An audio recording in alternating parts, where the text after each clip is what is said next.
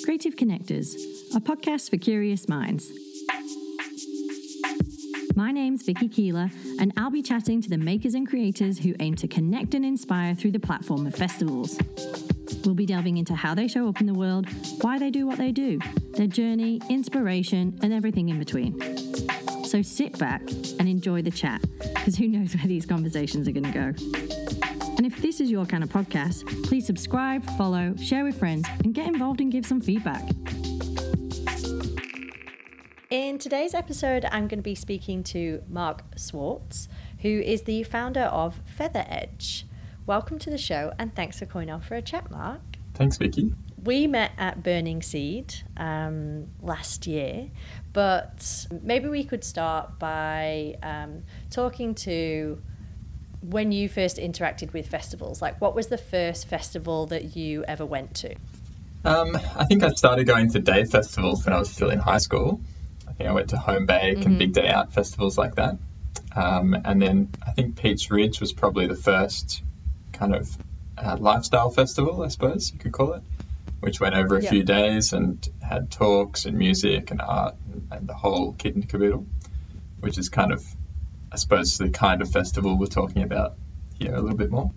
And how did that lead, I guess, for you into working within the industry? Because, you know, Feather Edge creates obviously installations and experiences for people, whether that's at festivals and on more of a commercial level. And you've also kind of run your own festival at some point. So when did that kind of transition happen from going and just being a punter at a festival to then it being something that was part of your career, really? Yeah, I think it definitely started at Peach Ridge Festival, going there and being involved in the setup and being involved in the actual installation of the festival, I suppose. And it was a really obvious thing to me that I got so much more out of the festival by being involved in the lead up beforehand. And I sort of later started to realize that I actually enjoyed that setup and the involvement before the festival, almost more than the festival itself.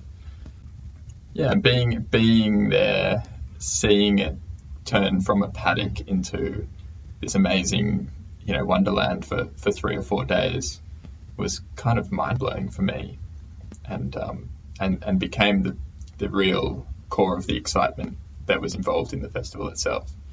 And then, that sort of sparked, that Peach Ridge sparked the Loco Festival when we realised we spent most of our time setting up our own camp, and then most of the festival at our own camp. 4 of us decided to create our own festival and figured we don't need to deal with the rest of the crowds and all of the driving there and getting in and getting out and all the rest. So we set up Loco Festival, which was sort of a direct move out of Peach Ridge. And what was that festival all about for anybody who didn't get to experience it? Loco Festival was in a similar vibe to, I suppose, the other lifestyle festivals at that time, but we had a real focus on DIY culture. So there wasn't a huge program. We didn't pay any acts for the first couple of years. It was really about people bringing their own fun and bringing their own things to the festival. So whether it was their own talents as a DJ or a band of musicians, to art installations that they would just bring and set up. There was no programming of that. To, crazy barges that floated out on the dam and everyone took part in. It really took shape once everyone actually got there. There wasn't a whole lot beforehand. And did you kind of face any challenges or anything like that in the sort of creation of your own festival? There's lots of challenges. Just a few. The challenges are mostly exciting as well, because so much of it is collaboration. So Loco Festival there was a core crew of 4 of us, which was Erica Boucher, Freya Dixon and Charmaine Tung and myself.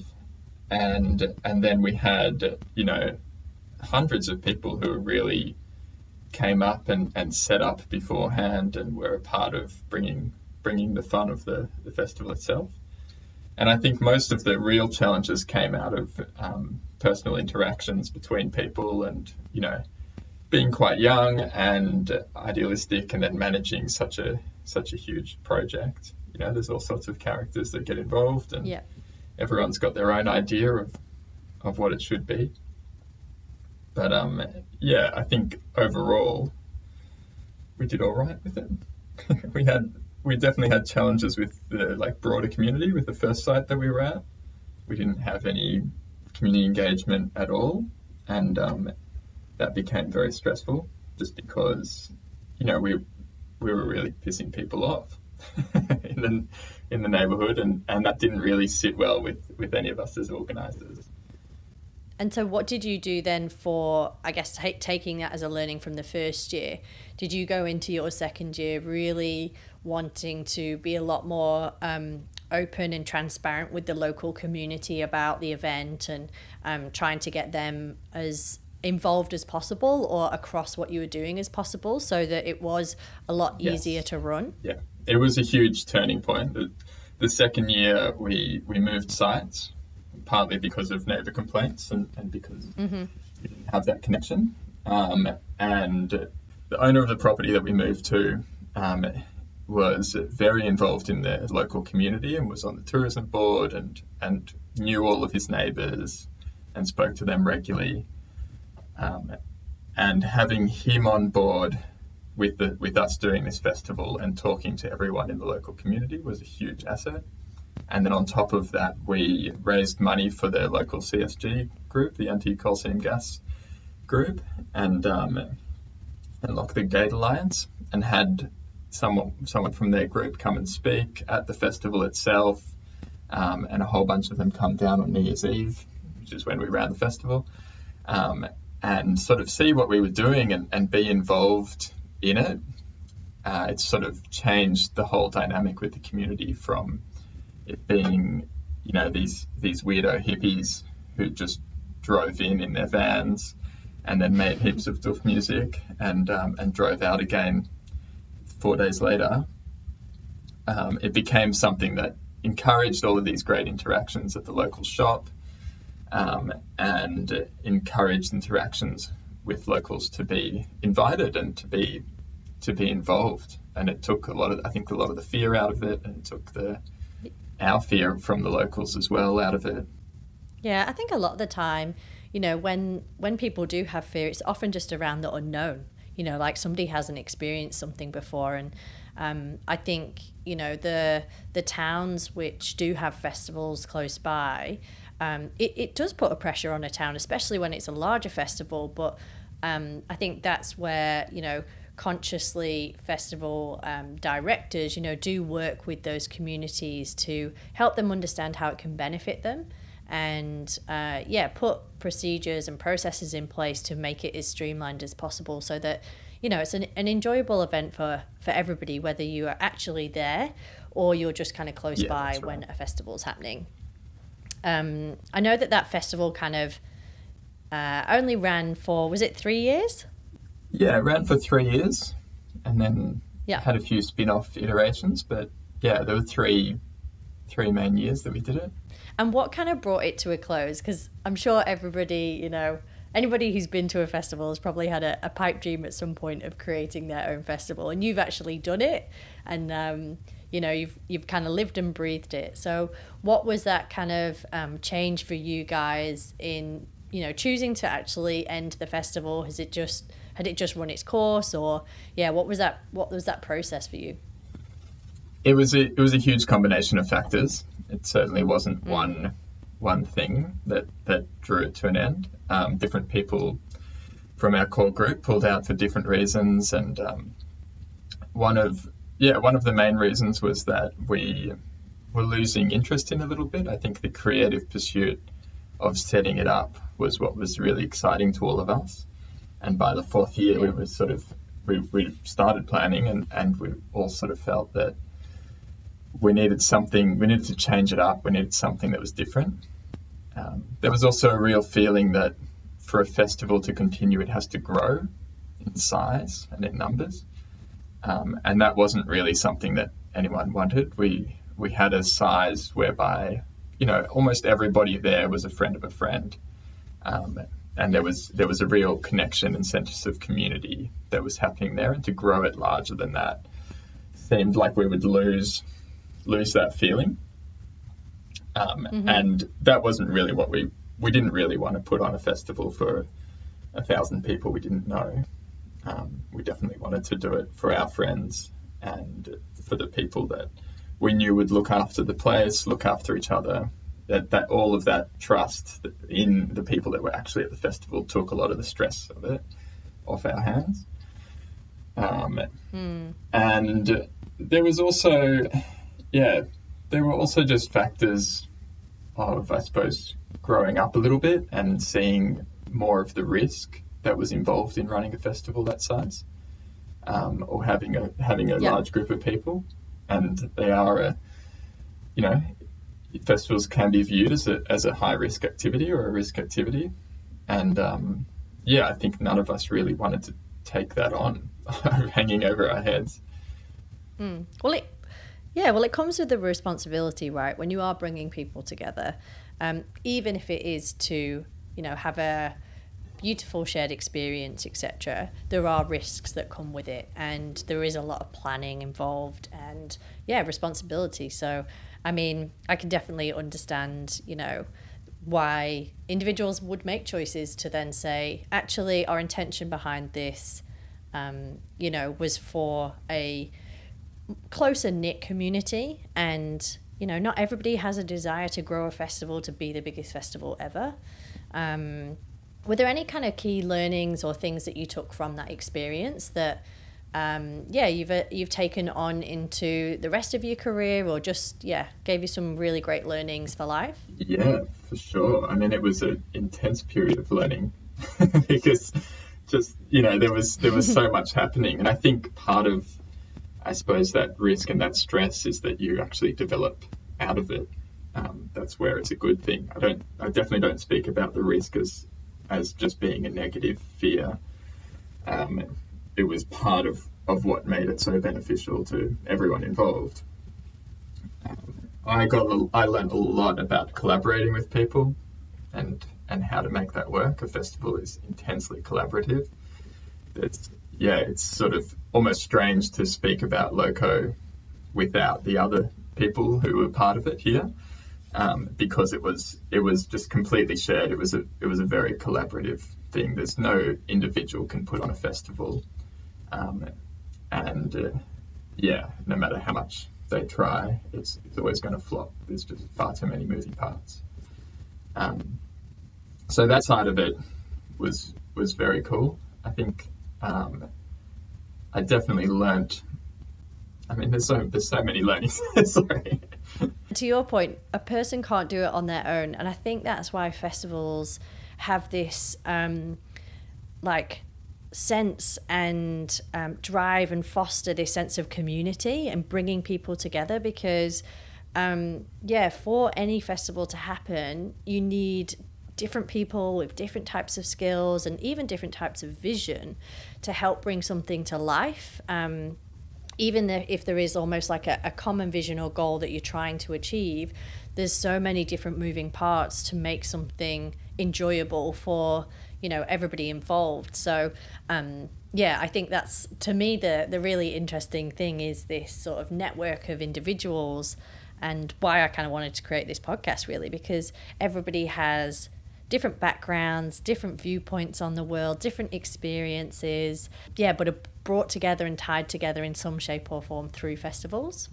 That's because if you have one person who's one person or even four people at the top of a festival who are organizing it and curating all of the different parts that go into it, it's never going to be as interesting as when you've got 5,000 people who are all bringing their own little something, and using that little something to enhance the festival, the space, the creative space that can be made out of a festival that fosters that amongst all of the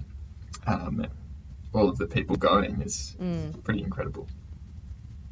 And that's it, I think they're very much a platform to, encourage people to create or see things in a different way or think a bit differently. And, you know, a lot of the time they're trying to encourage people to take something from that experience and share it beyond the festival or take it into their everyday life.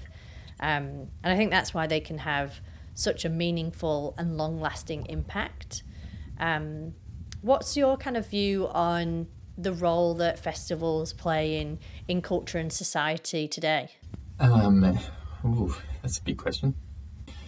To me, I mean, I can only really speak from my experience. I don't know what the broader role is, but in my experience, the role that they play in my life is certainly as a kind of reset and a way of really entering or stepping. It's both stepping out of a mundane day-to-day and stepping into something that is like so far from reality and so far from routine even, I suppose.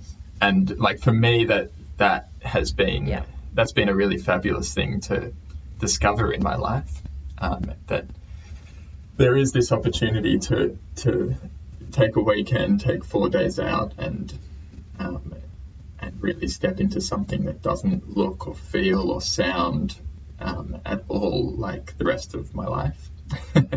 It's incredibly refreshing, and I know that's the case for a lot of friends and people who I've partied with, who have even more stressful jobs than I do, or play incredibly important and incredibly stressful roles within the community, doctors and lawyers and all the like. And those people need a release. And if festivals can be that release, that's an incredible offering to the world that they can have. Exactly. And it's almost like this. It's bizarre because you almost step out of the reality that we know and you realize, like, why is that our reality?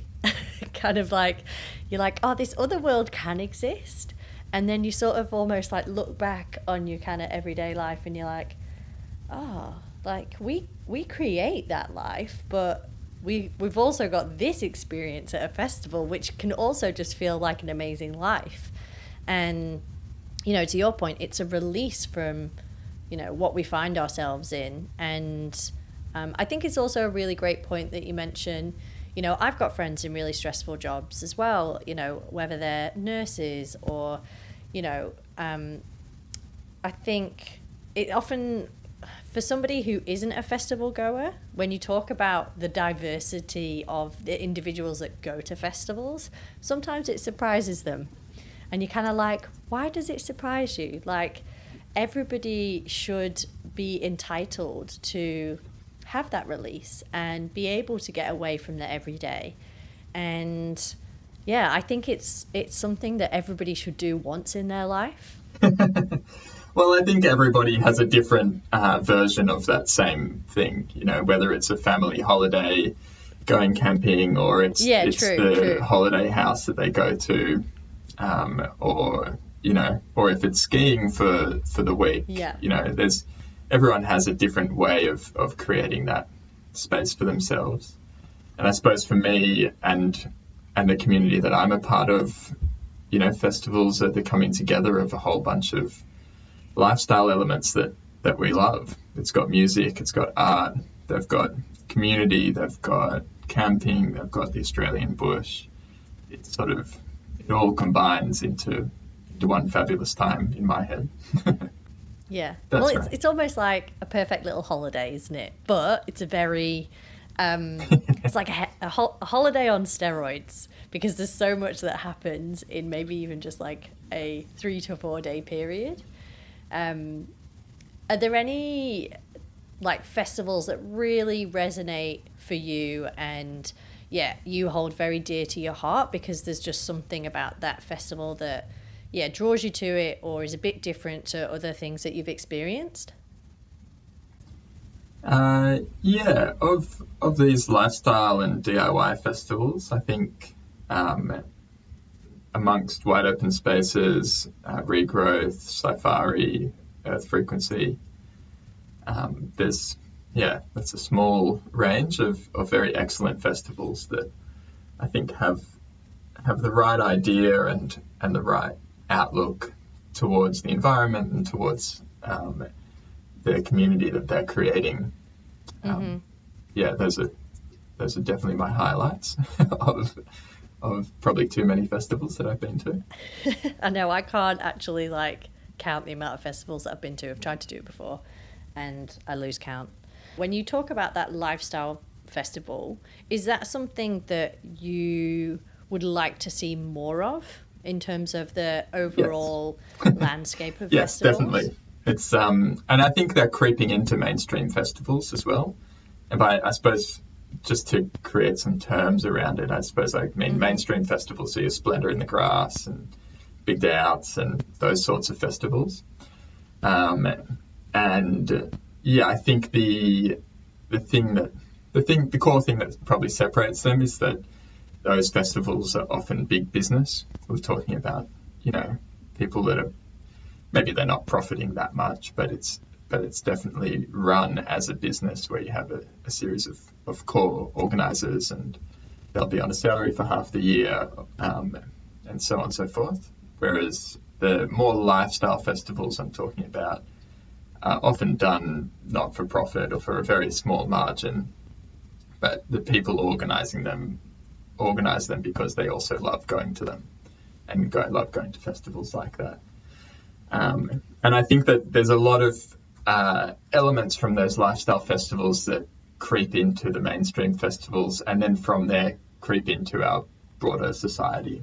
So my best example of that is, I think it's Folk Rhythm Life Festival started using plastic cups that everyone who went to the bar at their festival bought a plastic cup, which they then could refill over the course of the festival, instead of having multiple cans or disposable plastic cups and all the rest that just get thrown away. And that idea then gets picked up by a series of other festivals, lifestyle festivals, and eventually makes its way into more mainstream festivals. And, and the result, and then, people are exposed to that idea, which then obviously becomes the Keep Cup movement, and there's those ideas are really fostered and I suppose trialed in the festival first and the festival environment. And when they work, they get adopted further and further. And I think the same goes for glass, that I remember, I suppose when I started going to festivals, this idea that you weren't allowed to bring glass into a lifestyle festival was first kind of coming about. And it was mostly probably because, someone smashes a glass on the dance floor and you've got a dangerous situation. But that idea, and, when we started going to festivals, you could really only get 4X gold and VB in the can. And now that's obviously completely changed and that culture has taken off. I think all the festivals have adopted that same concept, as well as a whole bunch of, pretty much any bar that's in Sydney that's open on a Friday, Saturday night have also adopted that concept. And that's the thing, it's come through quite a bit in the conversations that I've been having with different individuals, who have different roles at festivals, in that they are this hub for innovation and trialing things, because they are almost like this mini subset of society who come together. That's why it provides that perfect opportunity to test out those systems, like you're saying, the Keep Cup and stuff. And once it can work, that's where it can then be applied to broader society. And I think, often people don't realise that sort of innovation comes, to society through festivals. It's not to say only innovation like that comes from festivals, but a lot of it is trialled and tested there.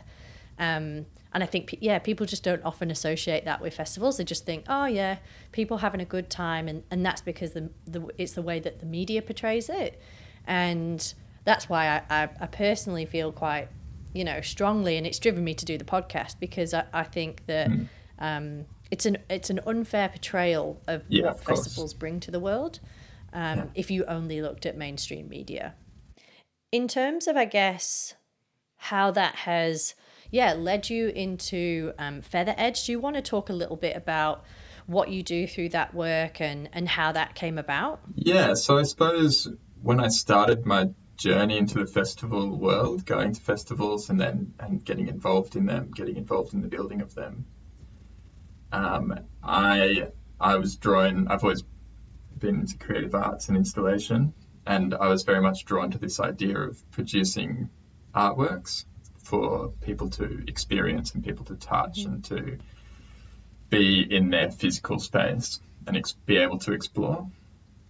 And festivals were the perfect grounds for that, really, because you've got thousands of people who are there solely for the purpose of enjoying themselves and exploring, and they're coming with an open mind already. As an emerging artist, it was a lot easier to get a proposal into a festival to make something that was bigger than I'd ever made before, or the collective I was working with had ever made before. And because of that fostering and encouraging environment festivals have, we were allowed to do that, which we'd never be allowed to do that in the real world, I suppose, or in the in the mainstream world, to go, we'll make this big public sculpture that really costs $100,000, and no one's going to give that to an emerging artist who's never done anything of that size or scale before. Whereas festivals were the perfect grounds for experimenting with all of that and having a go at project managing these much bigger projects.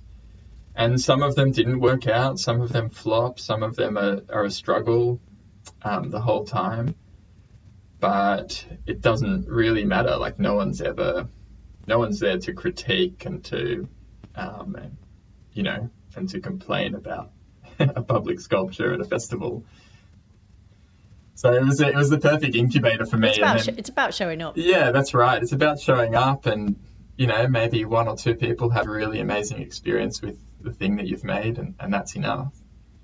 And so that really, those experiences and that space encouraged me and gave me a lot of the confidence to then go on and start building, I suppose, my own company that is doing public large-scale sculpture, outdoor sculpture events work, and also a whole lot of experiential building projects.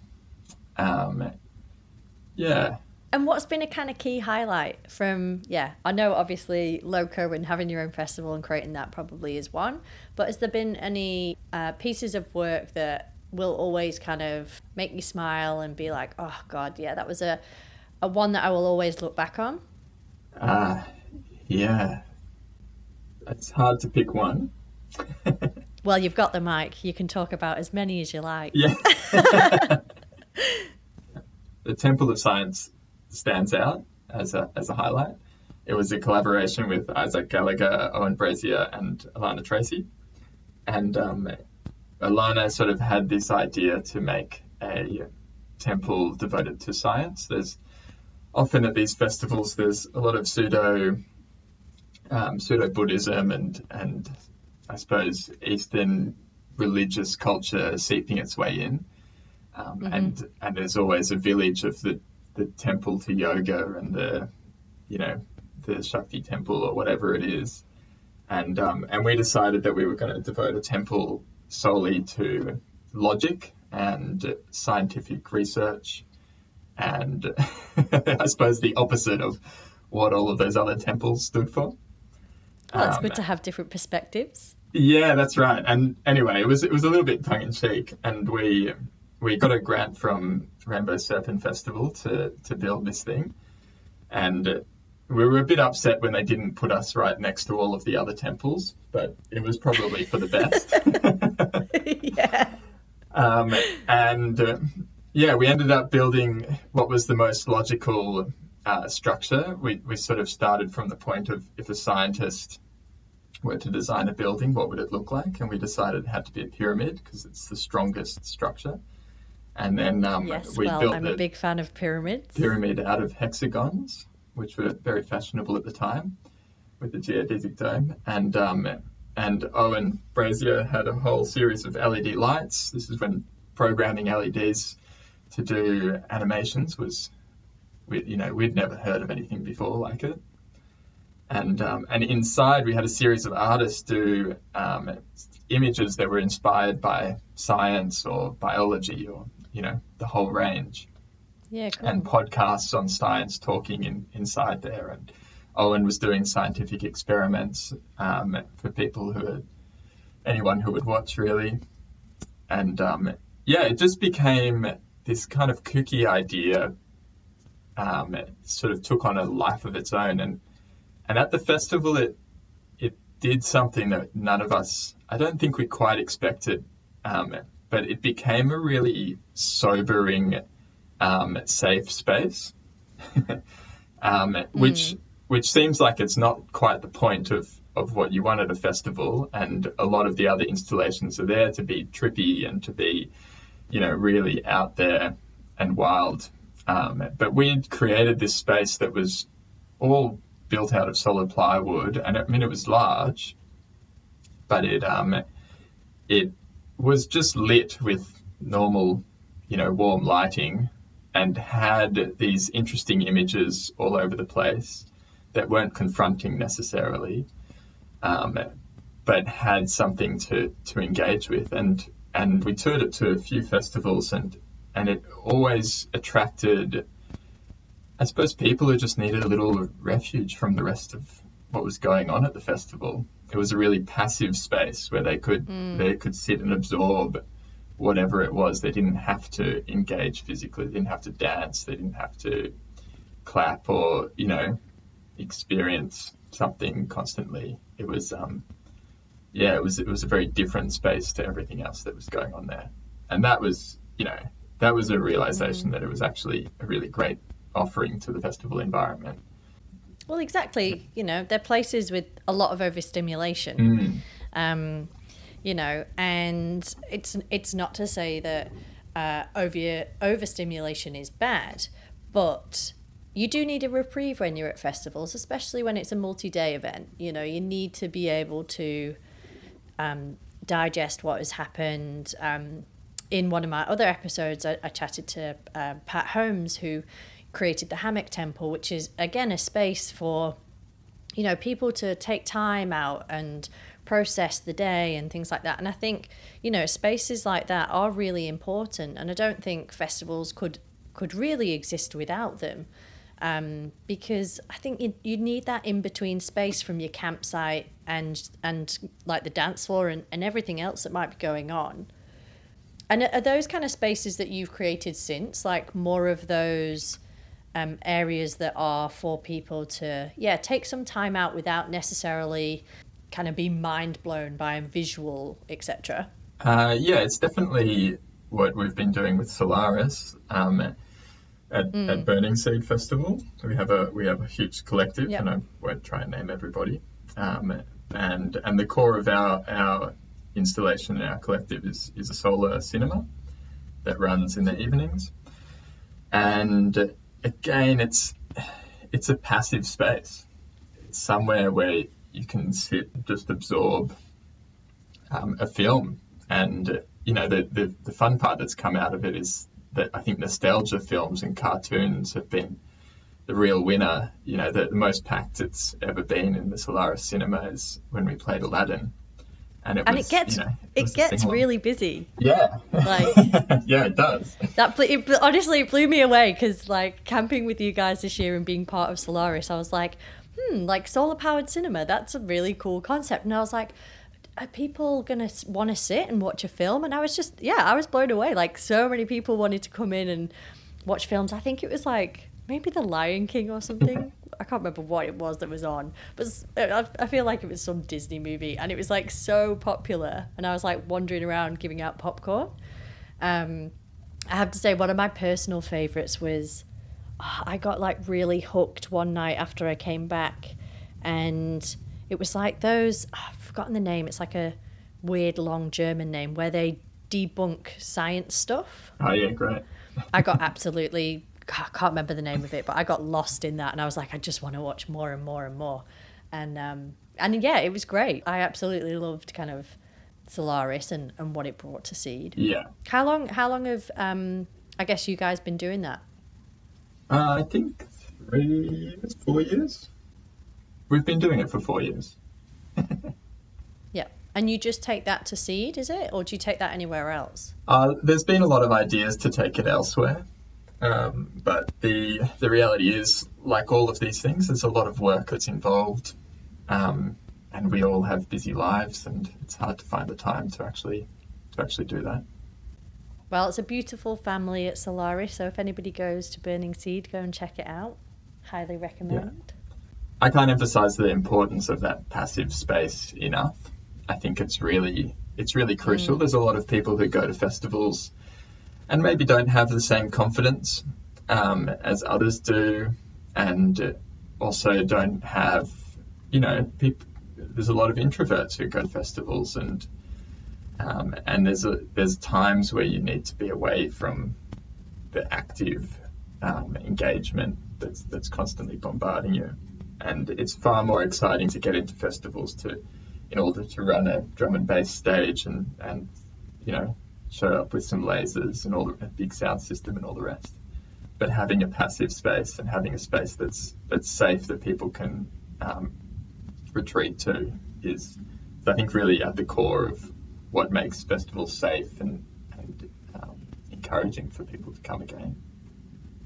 And they're really places where you'll find yourself connecting with people as well. Like, it's not to say you can't connect on a dance floor with individuals, but I think when you've got those spaces where, some people might go there just to spend time on their own, but it's often, that, like you say, safe space where you can quite easily, get chatting to somebody and then spend some time, and then you might go off an adventure and see something else together. Yeah, those spaces are super important to encourage people to come together and take some time out. Yeah. Is that something that you would like to see more of at festivals, or is there anything else that you would like to see more of? Yeah, definitely. I'd like to see more of that.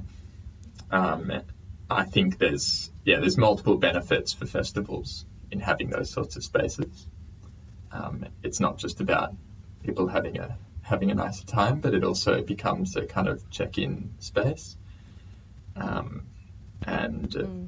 When you have multiple spaces like that, you start to mitigate some of the risks that are involved in elements of festival going, like drug taking, and or maybe it's just even people didn't show up with enough warm clothes for the night, and having a space where they can grab a blanket is all they need to not get a cold. Yeah, exactly, because it does get bloody cold at night, even in Australia. You definitely do need those layers.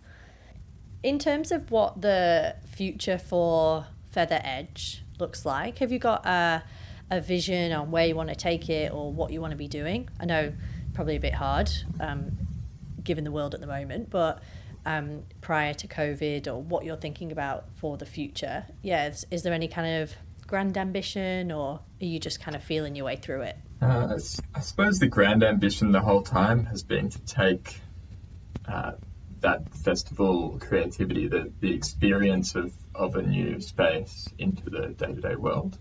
So, and public sculpture is the most obvious way to do that for me.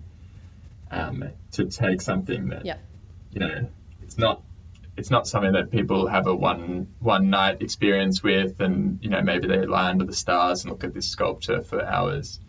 But it might be that a public sculpture goes into a park that a few hundred people walk past every single day, and whether they like it or not, they're engaging with that sculpture and engaging with that object. And I want to be a part of that. I want to see the aesthetic of creativity and innovation really becoming pervasive through our cities and through our public spaces and into our day-to-day lives. And I think, it's public sculpture's the way to do that. And I'd love to see Feather Edge making and designing more and more of those pieces, and for them to be made really well so that they last the test of time, and that they have an intrinsic value just in in their construction. And have you done much work, I guess, in that space with communities at the moment? We've done multiple installations and public sculptures that have gone out into the space that people occupy on a day-to-day basis. One good example is we worked for an artist by the name of Tony Albert on the current Biennale of Sydney, and we made essentially a geodesic dome as a shade house for a whole bunch of natives in which people could plant their intentions. And the structure itself has inspired multiple people to get in touch with me and say, well, we want this as a permanent thing or something similar to it to be in our courtyard or, in a personal space as well. So yeah, beautiful. Yeah. And that's it. It can have such an impact on individuals' art.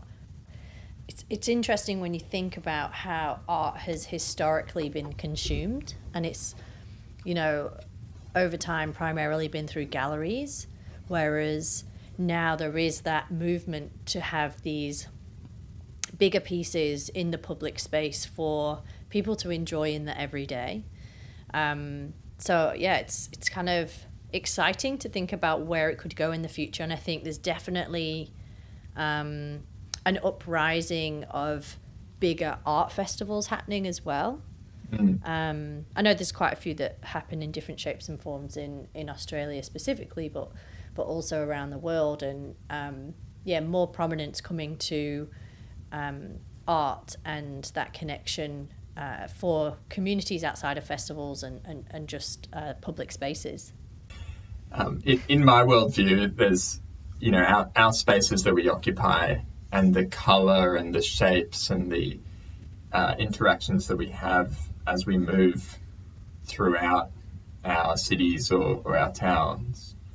The opportunity to have more colour, more interest, more out there forms, I think really enhances people's ability to think more creatively, to feel more positive, to feel like there is more opportunity in their lives than they're mundane. And to me, that experience and that ideology is so pervasive. If we look at Soviet Russia, where everything was built in this concrete drab grey. We see images of that and we go, oh, I'd hate for our cities to look like that. But then we still miss all of these fantastic opportunities to have more public sculpture and to have more creativity that forms into our zones. And certain cities Brisbane and Melbourne do it much better than Sydney does, and even Perth to an extent. But, a new building that has 100 apartments in it, to me, like that, there's so much opportunity in that building to put some colour and to put some interesting form, and to put a public sculpture right in the foyer or on the ground floor. It seems to be a must. It's so obvious that to me that the way that enhances our lives in ways that are unable to be measured and can't be quantified, but the difference is huge. To what you've just said there, you can't quantify it, but it's so important, and it has such a impact on individuals, even sometimes when you might not realize it. It might just make you ponder something a bit differently or feel, color is definitely linked, and that probably is quantifiable, but linked to, like emotion and being able to change people's moods, and even things like sound and how, like I'm somebody who loves listening to, I've got a bit addicted to it actually, binaural beats, which are like just certain tempos and things to like relax the body. And I think, there's so much to be said around like music and art and how it can just influence your mind, your body, And we're probably not fully there in understanding and comprehending it all, but we should be doing as much as we can to bring that into our lives wherever possible, whether it's in the home and, outside.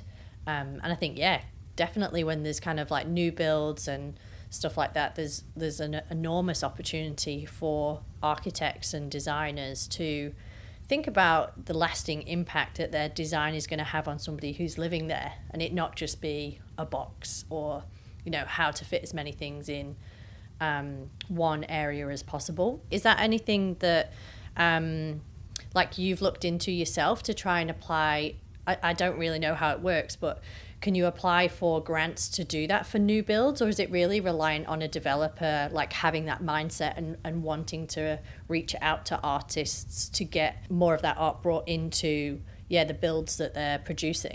We've done a few different projects that are permanent outdoor works that have been working with developers and or working with councils to be in public spaces. It's not something that developers generally tend to get excited about. It's something that good councils can put the burden onto developers, that they have to spend a certain proportion of their overall budget or the overall cost of the build on public art.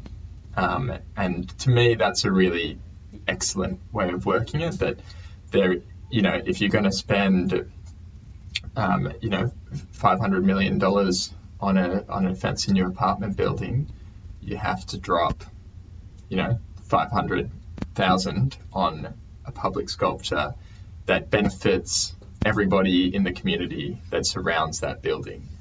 To me, that seems like a small price to pay to really offer something to the broader community. And to give everybody a reprieve from monstrosity of the building that you've just built, something that you can engage with, and something that maybe has a message or has an idea behind it that reflects the times, or it reflects how people are feeling. It's almost like you could look at it and say, imagine if every new building that was produced had a piece of art that inspired hope in some shape or form. Like, what could that impact be on a nation, especially during times like now? Well, I won't say all art, but I think most art inspires hope in some way.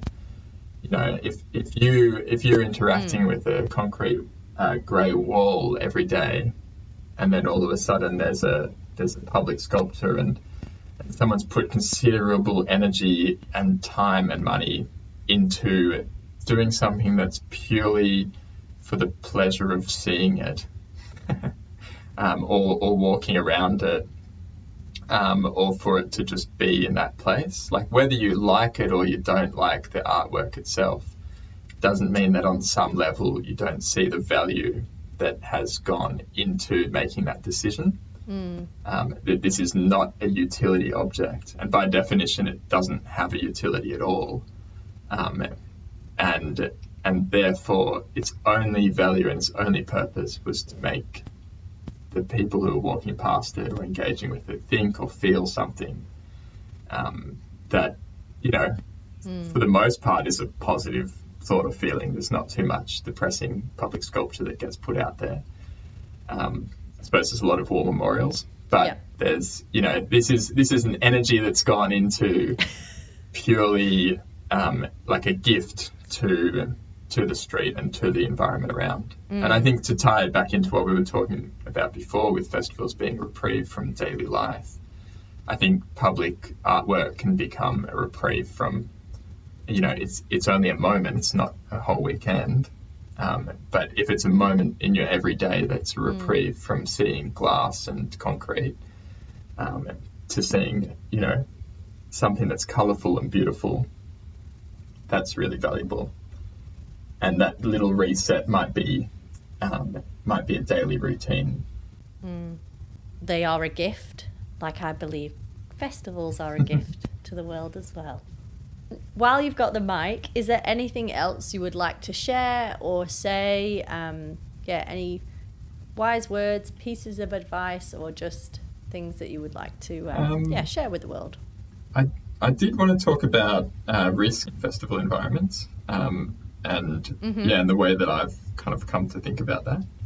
Yeah, I think I changed my thinking about the risks involved in festivals a few years ago, where it's sort of stopped being about just a fear of all the things that could go wrong when you have 1,000 people in the bush. People get bitten by snakes. They can, there could be a bushfire. There could be any number of things. A virus could break out, and obviously the unmentionable is drug taking, which is another risky activity. And these all get sort of bundled into a fear of festivals. And I changed my thinking around it to be, instead of just fearing all of these risks that are associated with festivals and these dangers, but instead to transfer that to imagining it as a high risk activity. So in the same way that skiing is a high risk activity, in the same way that surfing is a high risk activity, there's any number of sports activities that we do on a daily basis, like driving a car, or motorbike riding. All of those things are high risk activities. And I think when things go really wrong at festivals, like a teenager dies of a drug overdose, like they are traumatic events. And I think that we are shocked by them because they are shocking, but we don't have a mindset of understanding the festivals as a risk environment in the same way that we do about a skiing holiday. And this is a numbers. It's often a numbers game, but it's also about really, shifting the mindset around what that risk taking is. And if people enter the festival environment with the understanding that they're going into a high risk activity, they will take their own precautions.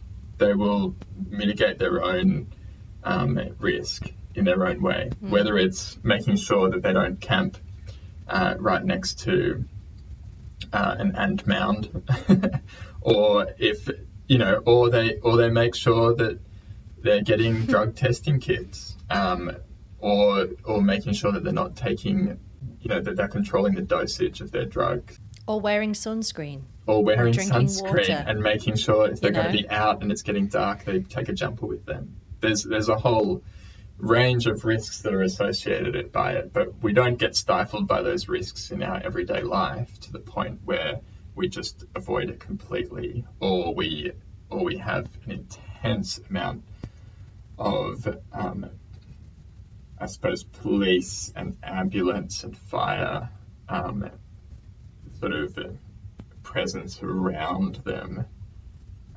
We are aware that we're entering risky activities, and we mitigate ourselves accordingly.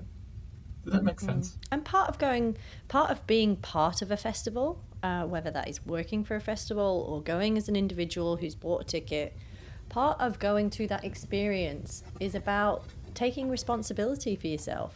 That's right.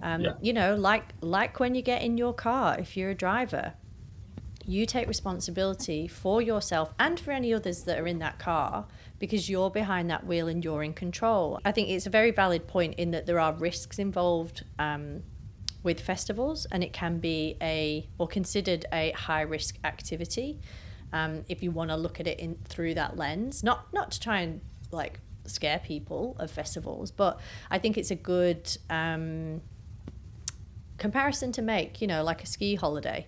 Albeit you don't necessarily need to take insurance out to go to a festival, and I don't want to have to do that, but you go there and you have to take responsibility for yourself and for your friends. You should all look out for one another, but you should make sure you've got enough water or enough sunscreen, and you're eating and you're sleeping. It's it kind of sounds weird, but it's the basics. But it's a really good reminder for people that these events can only continue if people do take responsibility.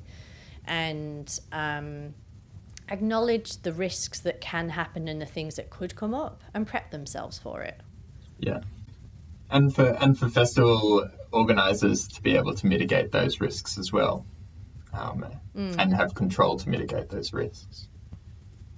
Yep.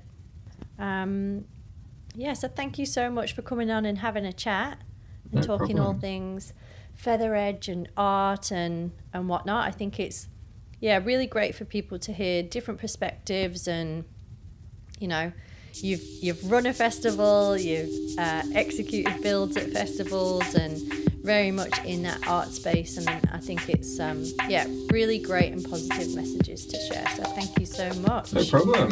Thanks for the time. Yeah, that's a wrap. Thanks for tuning into Creative Connectors. Hopefully you enjoyed the chat. If so, please subscribe, share with friends, support the community, and tune into the next one.